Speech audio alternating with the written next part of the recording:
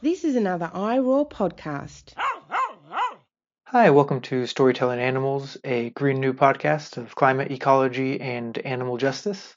As you heard in the intro, we are a member of the iRoar network of pro-animal podcasts, and for the first episode of the new year, we will be exploring what it means to be pro-animal. For today's episode, I am speaking with philosopher Martha C. Nussbaum about her new book, Justice for Animals, Our Collective Responsibility. Nussbaum is the author of a couple dozen books about philosophy and justice and all that. And she's written about animals before, but this is her first book entirely about non-human animals. And it's really good. There are, I think, specific elements of it that one can agree or disagree with. I have my quibbles, but what's exciting about the book is one, that she's often sort of aware of the potential counterarguments, but two is that her broader framework is extremely useful. She has a framework for how we should approach justice for other animals, whether they are domestic animals, wild animals, companion animals like dogs and cats. And she approaches this, not just as a personal moral issue, but a political and legal one. Follows in the tradition of books like Zoopolis, A Political Theory of Animal Rights by Will Gimlicka and Sue Donaldson. That book comes up a couple times in the interview. In laying out a vision of what our laws and political and legal institutions could look like, how they would need to change to adequately take other animals' interests into account. This is something that I think is a really exciting realm of thought. It's something that has come up a couple times here and there in the show, but we maybe spend more time on it here than ever before. I should add before we start that her theory of justice for other animals relies a lot on the specific capabilities and needs and modes of consciousness of other species, and that is a subject we are going to dive deep into in our next book club, which is January 17th, to discuss Ed Young's An Immense World, How Animal Senses Reveal the Hidden Realms Around Us. That's going to be January 17th at 5:30 Pacific, 8:30 Eastern. If you've read the book already, or if you think you'll have time to at least read part of it, or read about it, or listen to an interview with Ed beforehand, please consider joining us. You can get a free trial meeting of the book club by either signing up for my free newsletter or just reaching out to me, sending me a Twitter message or email. And you can join the book club on a more permanent basis by subscribing to this podcast on Patreon. A small monthly donation will get you various perks depending on the level of that donation, and it'll keep this podcast going. Our next book club is going to be February 28th to discuss Appleseed by Matt Bell. This is an eco-fiction novel that I've discussed previously on the podcast. I interviewed Matt a few months back. And yes, this is episode 38 of this podcast. Come episode 40, that will mark about 1 year of Storytelling Animals. And I'm going to call that the first season, take a month or two break to prepare a new batch of episodes for you. But I hope you've been enjoying. I hope if you like this episode that you go listen to others, that you share them with friends or family, like, subscribe, leave a review. That would be really fun. And sign up for the newsletter to keep up with season 2. And most helpful of all, of course, would be if you make that small monthly donation at patreon.com/storytellingpod. But, of course, no obligation to any of that. Either way, I appreciate you listening and hope you enjoy Martha C. Nussbaum.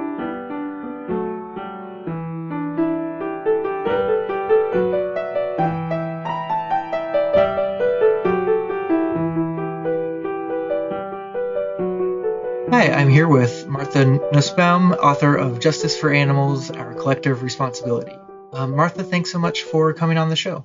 Well, Dayton, thank you so much for having me on this show. It seems like a really interesting podcast, so I'm honored to be on it. Yeah, I hope it is, and it was a really interesting book. So it's, from what I counted on the opening pages of the book, it's like your 24th book or something, and most of them have not been about other animals primarily. Right.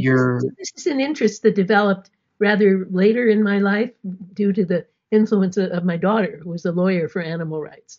And we wrote a bunch of articles together And I started on this book, and which uses earlier a theory that I've developed earlier in my career. And so it's not entirely new, but it is new in its application to animal issues. And so then when my daughter died in a very untimely way at the age of 47, I really poured everything into this book. And I really wanted it to be as cogent and as influential as possible. And, it's my way of keeping her commitments alive.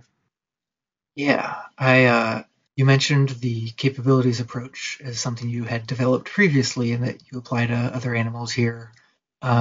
Maybe some of our listeners have heard of that, but I'm sure many have not.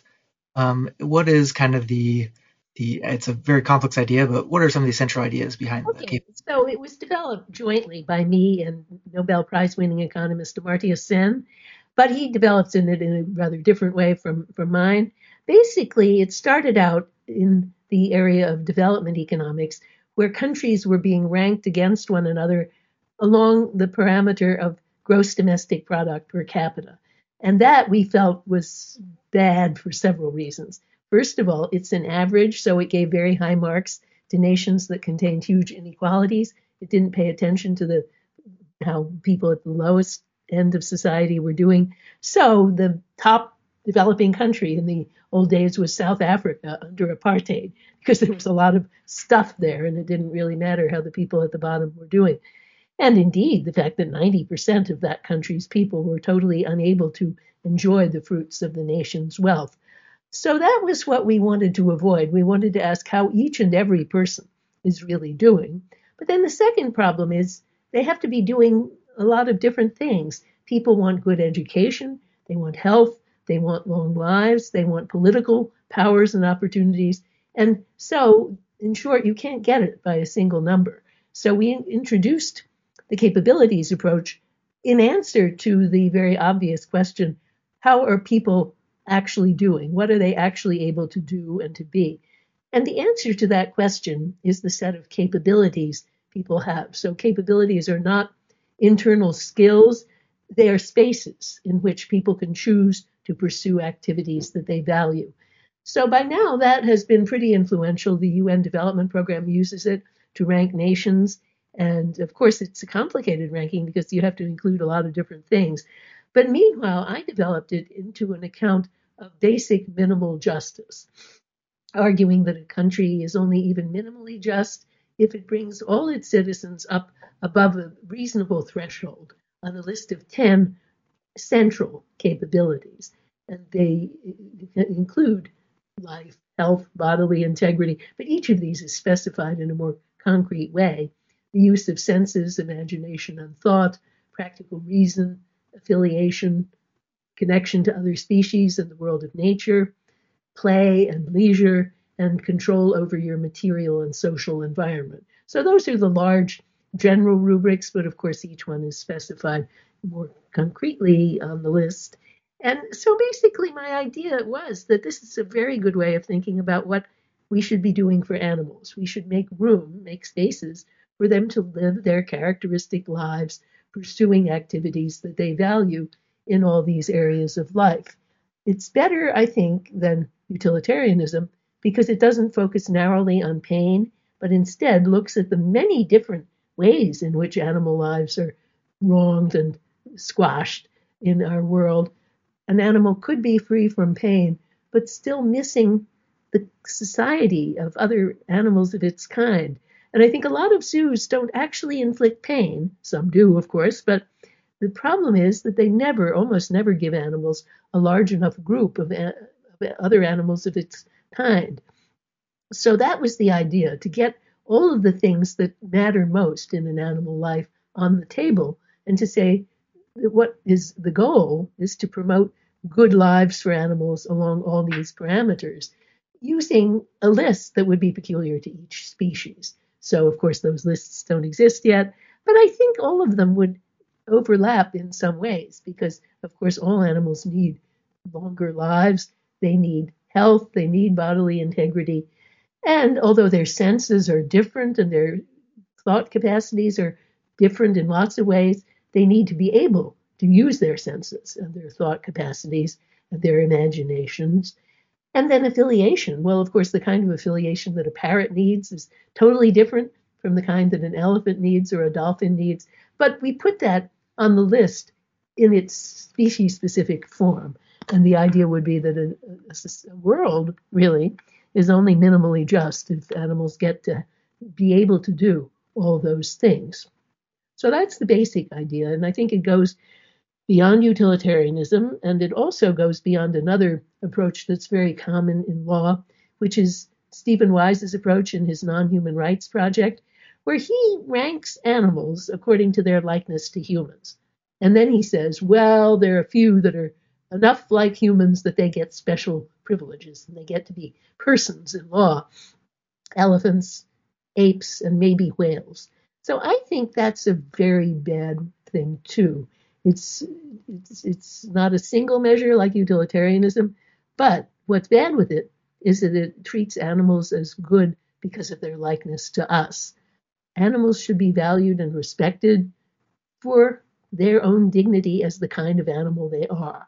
And so, Wise leaves most animals out in the cold. He has nothing to say about the factory farming industry and other horrible harms that are inflicted on many, many animals.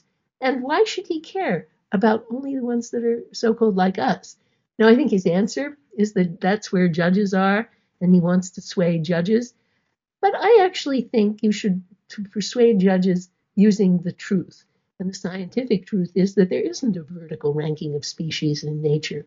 Each species has its own unique capacities suited to its environmental niche. Some animals can do lots of things that we can't do. So anyway, that's my brief post to Stephen Wise. That was, I think, a very helpful overview. And yeah, like you said, it's so important that it's not saying, here are the capabilities that humans have that you worked out originally, and saying, oh, chimpanzees have most of those, but not all, and chickens have some of those, but not all. It's looking at each animal differently. Yeah, exactly. And I do think it turns out that at the very highest level of generality, there is overlap with humans because we're all animals and we're all creatures who have to live in a rather hostile world, and therefore we need certain things, and we have a lot in common in that respect. We need love and affiliation, we need time for leisure and play, and so, but each species does that in its own way, and each species is different and has evolved to be suited to the niche that it occupies. Out of curiosity, how have your old colleagues from the worlds of international development and human rights responded when you've told them how you're taking the capabilities approach and putting it in a non-human context? Well, yeah, I mean, we have an association called the Human Development and Capability Association. Now, you can see from that title what they think, namely that human development is what they're all about. And I've tried to change the title, but no one wants to change it.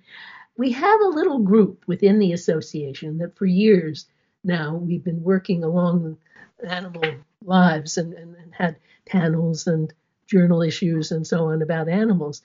And so there are basically, in addition to me, there were 4 other people. My daughter was one of them because although she was a lawyer, her boss let her go and give papers at this association. And we would co-author things where she would supply the law and I would supply the philosophy. But yes, these other people report to me. Of course, they're scared of me, so they wouldn't tell me that they think I'm doing something terrible. But the other people in our little group told me that, yeah, these people think you've deserted poor people, you've left them behind. So they're rather shocked. But I think that's changing now. The world is changing. Even Amartya Sen, who originally didn't care at all for this line of thought, he's become much more sympathetic to the plight of animals. And I think in general in our world there is a revolution in consciousness that we're part of. And so I find the reaction of shock and horror was at its height maybe 8 years ago, but it's less now. And I just hope that those people understand that, number one, part of developing their own humanity is to be decent to animals and respect animals. But number two, it's not a zero-sum game. If we do some things for animals, it usually makes human life better. What is it that migratory birds are dying from? Air pollution. And it turns out that actually the Clean Air Act has improved the lives of migratory birds as well as humans. What is it that whales are dying of? Well, plastic trash, which of course is a terrible problem in our whole environment. And so if we can get rid of plastic trash, well, we have to clean up what's out there because it doesn't destroy. So the plastic that's in a bottle today will stay in the ocean forever and ever. But we have to clean that up, and then we have to not put new trash out there, and that's important for our human world too. So most of the things are not zero sum, and where there are, I mean, like competition of, let's say, villagers in Africa with elephants for the use of trees for bark, and so the elephants need them for bark, and the villagers need them to be trees, to be healthy trees. Those are difficult conflicts, and I think we have to talk about those. And I have a whole chapter in my book about mediating these difficult conflicts between one species and another. So what I say about that one, there are actually whole NGOs that are working on this conflict mediation. The one big part of it is for humans to control human population, because it's not like the elephants have too many elephants. They're endangered. So humans have to not encroach more and more upon the land that's used by the elephants. So anyway, there are some cases where there's a conflict, but in most cases, actually, what's good for the animal world is good for us too. The meat that's produced in factory farms is very bad for human health. Meat in general is not good for human health. So if we got rid of the factory farms, even if we were left with some humanely grown meat, I think that would be a lot better for human health and so forth. So I just don't want people to see it as a zero-sum game. Mm-hmm. So another aspect of the capabilities approach for animals that I want to highlight is that it's not relying necessarily, at least as I read it, as reliant on all of us sort of sharing the same sort of intuitive bedrock ethical notions. Like someone could be a utilitarian or a Kantian deontologist or whatever else, but you design it to function to be somewhat ecumenical.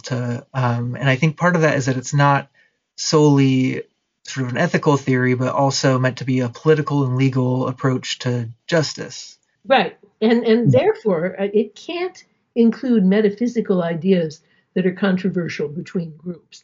I follow John Rawls in his wonderful second book, Political Liberalism, which says that when people differ greatly by religion and by comprehensive ethical views, the political view has to be narrower than that, and it has to try to be abstemious and not to include, let's say, a notion like the immortal soul. That would be too controversial. So we must frame it in a thinner way that everyone can sign on to. So it is indeed my hope that utilitarians ultimately can sign on to this, forming what I call an overlapping consensus, again, following Rawls. But right now, it is also issuing criticisms of utilitarianism as it currently is. And I think there are signs, as I say at the end of the book, that these other views are able to sign on. Some of the people who initially followed a kind of so like us approach, like Stephen Wise is actually very enthusiastic about some of the capabilities, ideas, and some of the other people that I mentioned in that chapter also are. So we'll wait and see. But I do feel that I've framed it in such a way that people can jump aboard when they feel ready. So before we get into kind of like the what does this all actually mean, one of the interesting parts of the book was toward the beginning, and you just kind of get into this. There's a long history of ideas that we should treat other animals better, going back to early Greek and Indian thinkers. Can you talk about any, I don't know, surprises or particular insights you found looking at this lineage? Well, I myself am a scholar of ancient Greek and Roman philosophy. That's where I started my career. And I wrote my doctoral dissertation on a little work by Aristotle called On the Motion of Animals. And that work, so it's not a surprise to me since I did my doctoral dissertation in 1975. But what Aristotle says there is we need a shared framework for thinking about how all animals, including humans, move in the world using perception of various types, thought of various types and the desires of various types, and that all animals have this in common, that they see the things they need and then they move toward them and drawn by their own needs and their own desires. So anyway, I wrote my doctoral dissertation on that because it was really interesting to think we've lost this idea to a large extent that there is a common framework for humans and for animals. We set ourselves up on a pedestal that Aristotle didn't see that there was such a pedestal. There was instead a common explanation. And then I think later than Aristotle, there are even more committed friends of animals. The late Platonists, particularly Porphyry, are really emphatic. Porphyry's On Abstaining from Animal Flesh is an 8-book work of great detail and wonderful arguments that I encourage everyone to read. I think it's probably the best book on vegetarianism written until the very recent times, and it's still worth reading. And then there are also people in India. I'm not an expert in Indian philosophy, but I've gotten to know something about Indian Buddhism through my interest, my political interest in India as a developing country where I've spent a lot of time. And in Indian Buddhism, of course, and in Buddhism in general, there's an idea of the kinship of all life. And the Indian emperor Ashoka, who ruled in the 2nd to 3rd centuries BC, decided to convert from Hinduism to Buddhism.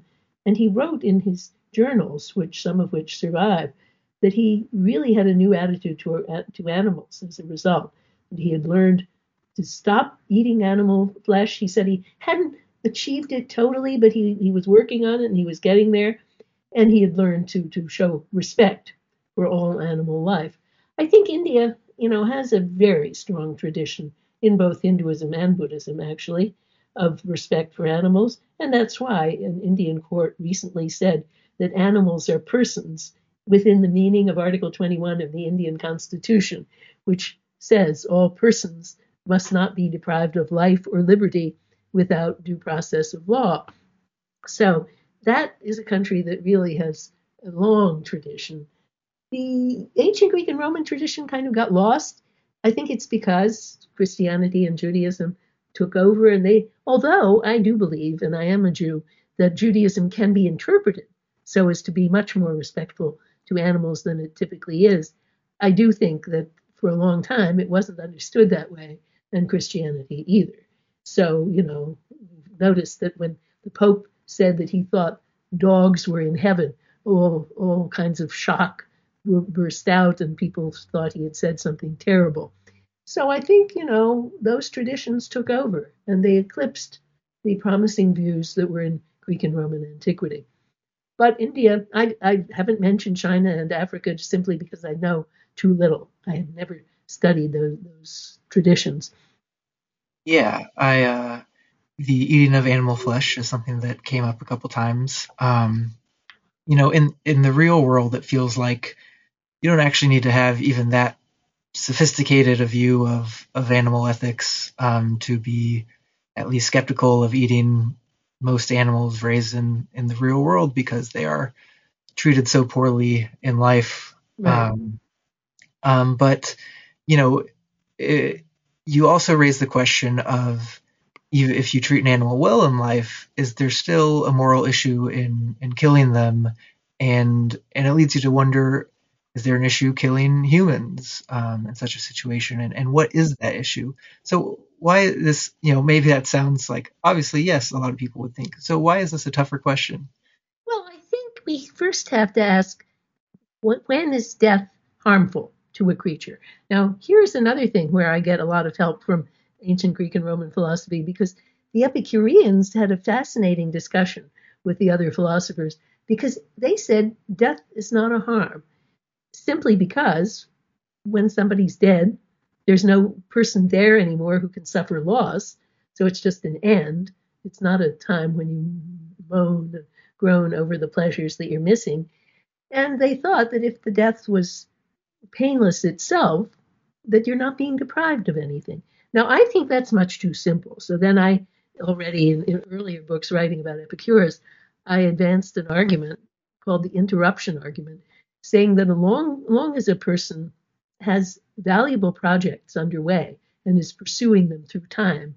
Death is a harm because it cuts off and frustrates those projects. Therefore, it kind of sheds a negative backward light on the life. The life is full of incomplete and frustrated things. So that was my argument. And of course, that applies to animals too, that if they're creatures who have projects extending over time, and I think that's true of most animals. I've read a lot of science for this book. Probably not true of fish.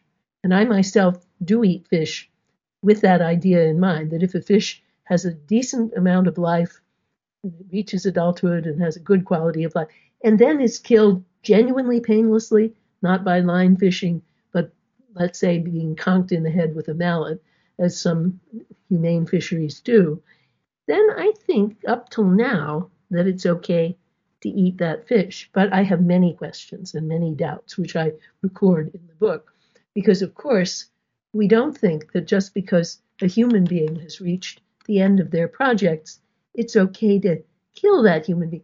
I think that's actually dubious. If there is a human being who's really at the end of their projects, I think that would have to be somebody in a state of advanced dementia who's not really doing anything at all anymore.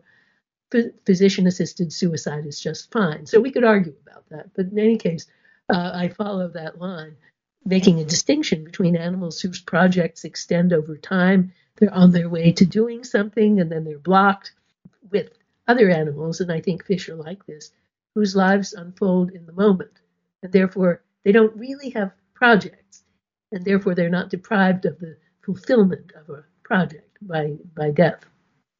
Yeah, my instinct is to say maybe it depends on the fish, or maybe that it Well, I'm just following current scientific research, and I say again and again, I may be wrong. We may find out something else, and so the criterion for me is clear, but the application is not so clear because we're learning new things all the time. Right, and I think there are a number of places where that comes up in the book. And yeah, I think that I'm someone who hasn't had fish in more than 10 years. But what I think is interesting about your case, if you have a little personal info in the book, and hope you don't mind sharing that you have issues digesting beans and lentils, and so you have trouble getting protein. Yeah. And I think what makes this interesting is where there's actually more of a potential conflict between giving up fish and living your own life flourishing. And also, don't forget, I expose the dairy industry, and I say, if you think that eating dairy is better than eating fish, you better think again, because actually, I think right now, according to what we know now, eating fish is more genuinely humane. The dairy industry, it's hard to imagine it being reformed in the way that the egg laying, so eggs might turn out to be okay. And I agree with Will Kimlicka and Sue Donaldson that we can imagine, and in fact, we already have parts of a ethically sound egg industry where the chickens are not really deprived. They have plenty of other eggs to lay, and there are enough eggs that can be sold to make a profit for the people who are in the business. Now, dairy, however, if you take the calf from its mother, that's the essence of what the dairy industry is. It's hard to imagine how you would perform that without that terrible experience of deprivation for both the calf and the mother. So they can't imagine a reformed dairy industry that would actually have a chance of making a profit, and I have a hard time too. So that's the problem, that we can reform some things, but other things, if we reform them enough, they wouldn't make a profit, so no one would do it. So anyway, that's why I'm left with fish. Yeah, I think eggs are interesting too, because one of the things that I've read about and heard from people who run sanctuaries is that because chickens have been bred to lay 300 eggs or a year, where it used to be a dozen or two or something, that there are a lot of associated health problems with this. And I think it makes me think about issues that there are with dogs, where we're kind of in the situation where in the past there was breeding that was I think we can agree much of it was immorally done, and no care for the health of the animal. And now we're in a situation where we have actual dogs, though, who are around. And, it's not necessarily saying that the breeding in the past was bad. Doesn't necessarily tell us what to do, how to behave with dogs, how to relate to dogs moving forward. Well, I don't agree that the very creation of dogs is so terribly bad. We don't know how. I'm thinking more of like breeding bulldogs to Okay, be. now they're two separate questions. Should there be dogs at all? And there are people who think we should immediately put an end to dogs by not allowing them to breed. And Carrie Francione, for example, holds that view simply because dogs have evolved so as to be asymmetrically dependent on humans. But to that I say there's nothing wrong with being dependent, and the dog can have a very good life of dependency if human treatment is respectful and good.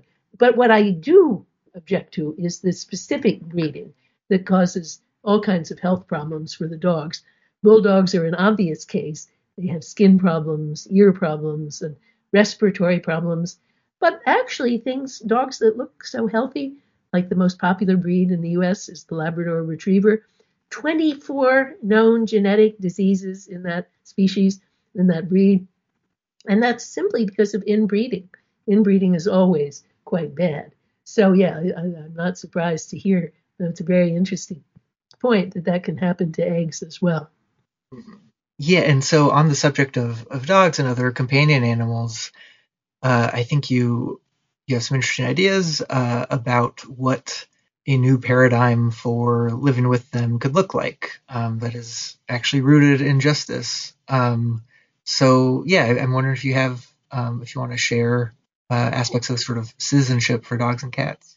I think, well, first of all, I'll say that Will Kimlicka and Sue Donaldson's book Zoopolis is a book I admire greatly, and I agree with most of the things in it. Basically, what respectful companionship requires is genuine respect for the animal's capabilities. That is, for the things that are characteristic of the form of life. And of course, in the case of dogs, we have to talk about the breed and the size of the dog and so forth. And that means that you should only adopt a dog. And I think for now, adoption should be the primary means of acquisition because the industry of dog breeding is so corrupt. There's so many puppy mills out there. So my own city has made it impossible to acquire a dog legally in Chicago unless you adopt it through a recognized animal shelter.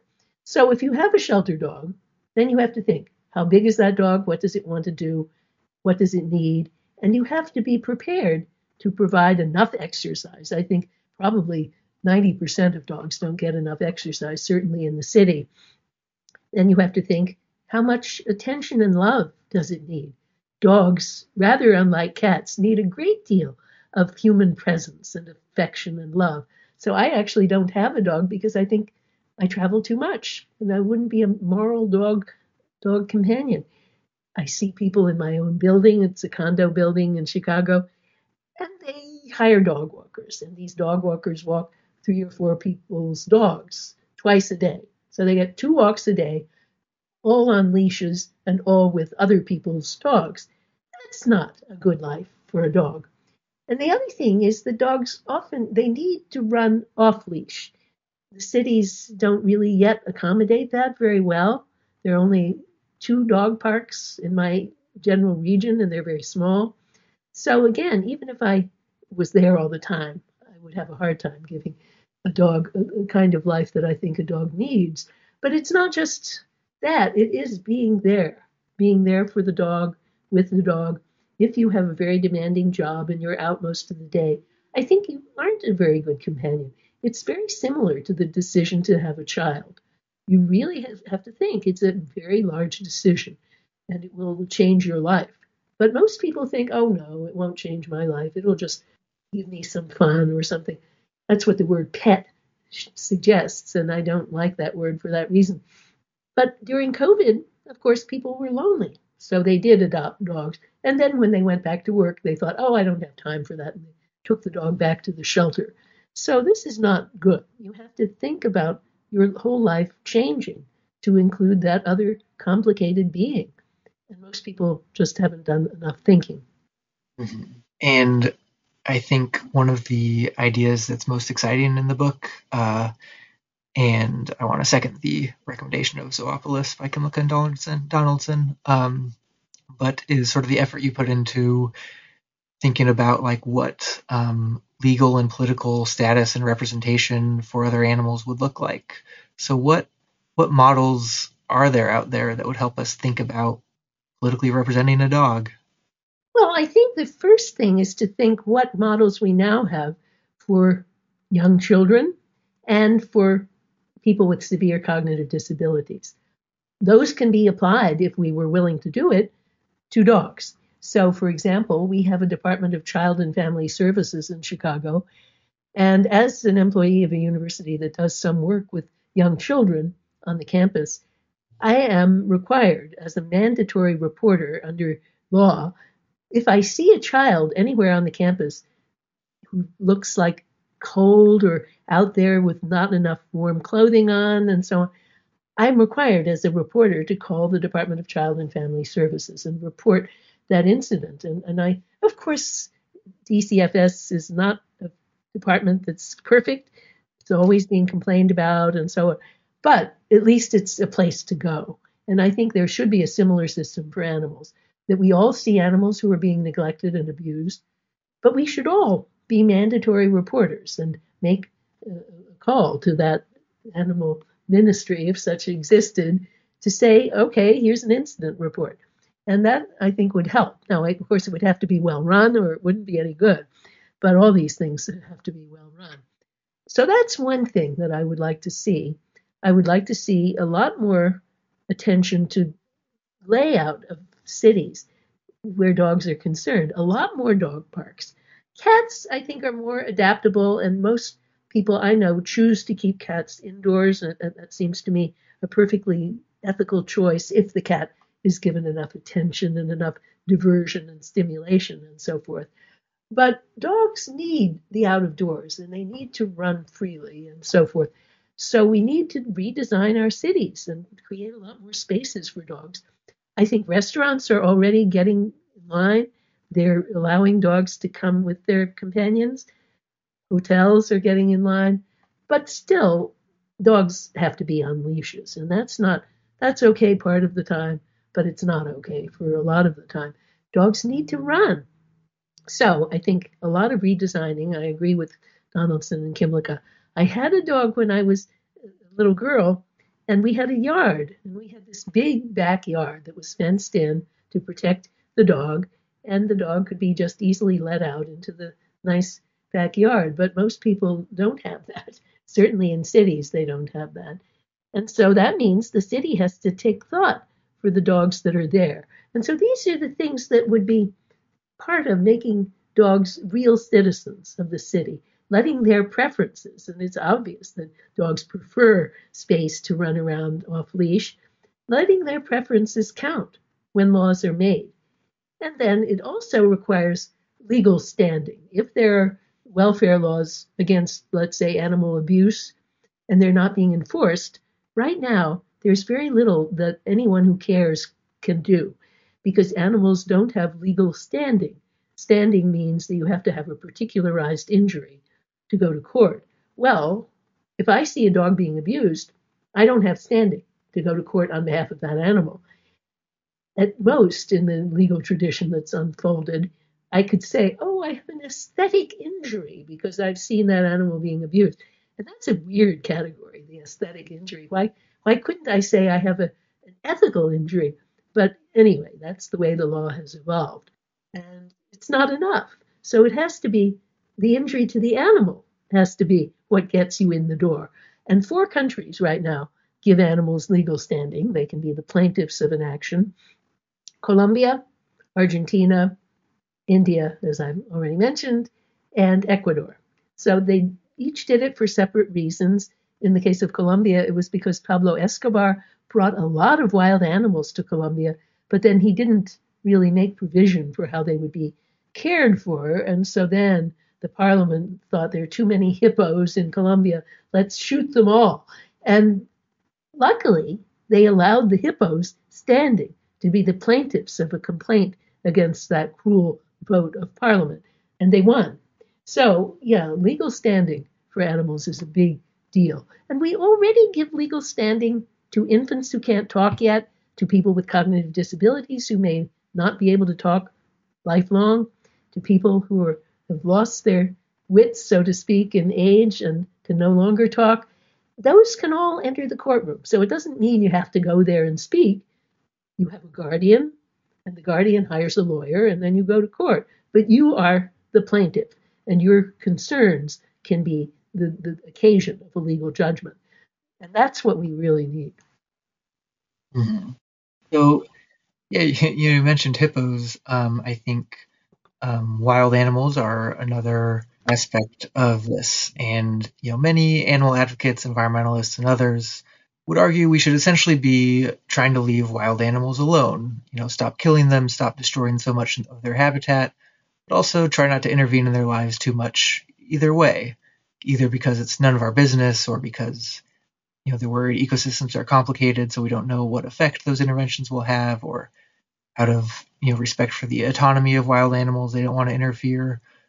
But you don't necessarily find any of this altogether convincing. So what sorts of interventions do you think we should be making? First of all, I think there's no possibility of just leaving animals alone. That might have, at one time in human history, that might have been a possible course of action, but we're not there.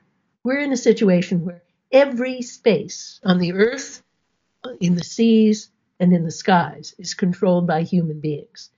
We are the owners, really, and the controllers.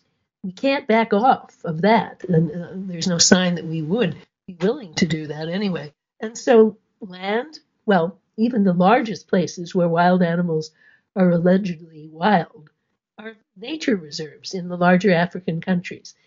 And they're managed by the nation and managed often very well. The nation takes action to prevent poachers from coming in there.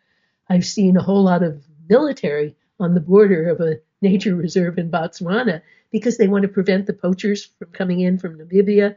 Anyway, so they have to keep poachers out. They have to spray for tsetse flies and prevent other pestilential plagues on animals. And that's a kind of beneficent custody. But most of the world is not so benignly owned by humans. They pollute the seas by plastic trash, as I mentioned. But then if you go further out into the sea, you get the oil companies drilling for oil. And they not only make a terrible racket with their drilling, which obstructs the psychology of whales and dolphins who navigate by hearing, but they also, before they even drill, they send down air bombs. It's often one every 30 seconds, this loud explosion of air, because what they need to do is find out how deep it is and make a map of the ocean floor.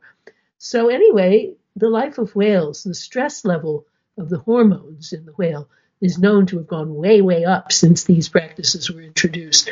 So there's nowhere they can go that's not dominated by humans. So the skies are also dominated by humans. Pollution that kills migratory birds is the same pollution that kills human beings. And migratory birds also are doing a lot of crashing into skyscrapers. People's Christmas lights are a big source of migratory bird death. So there are all these things that make me think there is no wild anymore. They have no place to go. So what we must do is to try to be responsible custodians, rather like the people in Botswana who run the nature reserve, but not hostile to the animals. And we are not doing that so far. Now, as far as intervening goes, I think we all know that keeping the habitat livable requires a lot of intervention. It requires, first of all, preventing humans from doing bad things to the tracts of land out there, which they will do if you let them own it and, let's say, grow crops on it. Wild horses are already being squeezed out by the grazing lands of ranchers in Wyoming. But then, second, you do need to try to make it as healthy an environment as possible, keeping out people who are hostile, the poachers, but also keeping out endemic diseases, so the tsetse flies, for example. And then you might think, should we go a little further? If let's say somebody managing the wildlife reserve in Kenya sees a tiger with a broken limb, Sometimes now they know enough. They know how to take that tiger from its own group, set the limb, and restore it to its own group. And that should always be the goal. Obviously, adopting every wounded animal would be a terrible policy.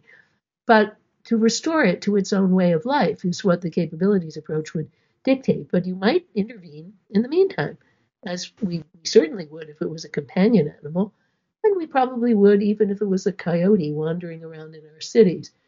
So why not set the tiger's limb? Then, though, we get to this terribly difficult question of what animals do to each other. That is a terribly difficult question. And I think we should treat it as a difficult question, not just say, oh, that's how nature is, and so forth. Because we're not dealing with so-called nature anymore. We're dealing with a world that's made and controlled by humans. So the only question is then, what about predation? If we have a cat in our home, that cat usually is not given little birds to eat. If the cat goes outdoors, most companions of cats try to discourage the cat from chasing a little bird. And instead, they don't want the cat to be frustrated, so they give the cat a substitute behavior, scratching a post, playing with a ball, all these things. And I think domestic cats have learned that they can live rewarding, non-frustrated lives in this way. What about in the wild? Well, we know that zoos do the same thing. That is, if a tiger is in a zoo, they give it a weighted ball to play with, and then they give it humanely killed meat to eat. And of course, increasingly, I hope that both our domestic cats and the wild cats could eat meat grown from stem cells without the actual killing of an animal. That is a really important discovery, and it will soon be on the market. But anyway, I don't think that tigers should be kept in zoos. So it wouldn't be a solution to the problem to round up all the tigers and put them all in zoos. So what do we do when they're in the wild? I think we don't know enough to do any intervention at all. But we should recognize that the problem of what happens to the little antelope who gets eaten is a problem. It's a horrible life. And of course, the antelope evolved not to be a prey, it evolved to survive. Only those animals have survived if they have a genuine capacity for survival and for living their own life. So what do we do about the fact that these prey animals don't get to live their own life? Well, I think we can intervene only at the margins. And one margin that I point to in the book, there's a whole industry in the animal tourist industry, which I call sado-tourism, which is catering to the desires of foreign people who come to an African country in order to see predation, because they can't see it at home, and they don't allow their own domestic cat even to kill a little bird. They want to see animals killing. It's like the Romans who went to the gladiatorial games. And that was terrible, because people took great pleasure not only in seeing animals killed in the gladiatorial games, but of course seeing humans killed as well, if they were unpopular humans. And the people that I have been on safari with are not very different from those Romans, I'm afraid. In my Jeep one day, going out at 4 a.m., where we were going to be treated to a feast of seeing a pack of wild dogs jump on the back of a little antelope and tear it limb from limb before it was even dead. So in the Jeep were 6 people. It was me. Then there was a bird watcher who really loved to look at the birds and note them. 4 other people who had come to Botswana explicitly to see this kind of carnage. And they knew it. They knew that their money comes from that spectacle. So they had arranged they propped up artificially the population of the wild dogs to make sure there are enough wild dogs that every day there would be a spectacle of carnage that people could watch. So it's all quite artificial. I think in the absence of that, there would be far fewer wild dogs. They might even become extinct. And in my view, what is really important is the lives of individual creatures. The species as such is only of instrumental importance. So I might or might not be very grieved if those wild dogs became extinct. But in any case, they're there in the numbers that they are because the government of Botswana and its tourist industry want people to come in there to see carnage. And that is what I call sadotourism. It was very striking because I think most of humanity has learned not to take delight in the spectacle of carnage. We don't go out and spectate wars anymore. We feel if we think a war is a just war, we don't go and watch it with glee. And we don't want to really take pleasure in the blood that's shed.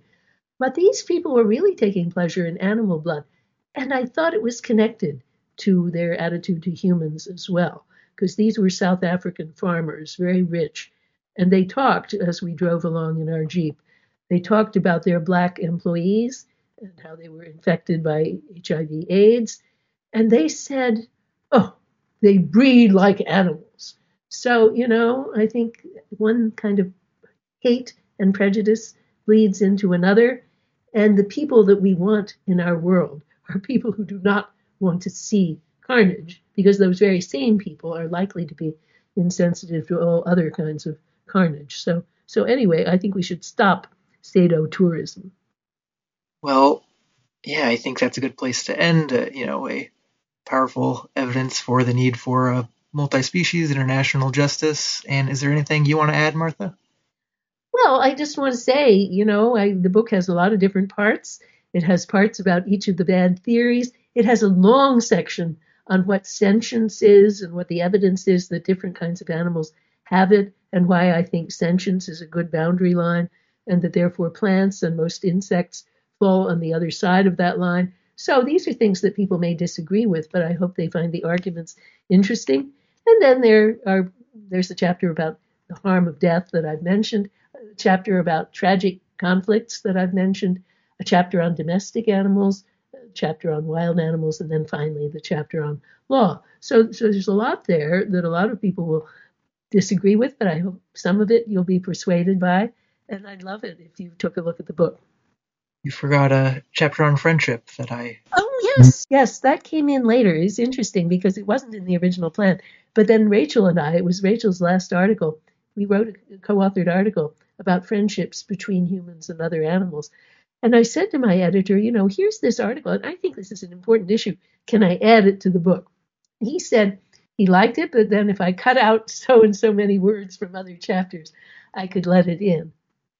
So yes, I talk about friendships, of course, between human beings and companion animals, but I also think under suitable circumstances there can be genuine friendships between human beings and wild animals. So I do talk about that. And I think it would be good if we had that attitude, at least as a possibility, when we approach animals.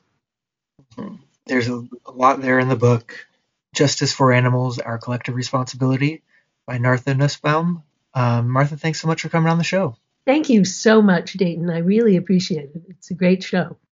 Thank you so much for listening. Again, the book is Justice for Animals, Our Collective Responsibility. There's a lot of good stuff there. Again, you can agree or disagree, but I think overall it's a really exciting contribution in the realm of animal ethics and political thought. And I am excited to discuss with others and curious what you would think if you read it, listener. Okay, that's all for now.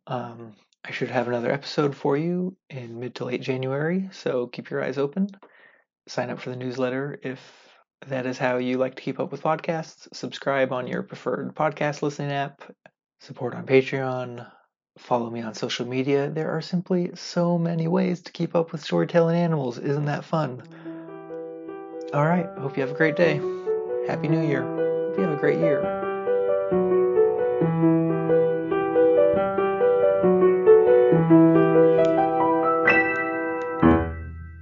For more great iRaw podcasts, visit irawpod.com. That's IROARPOD.com.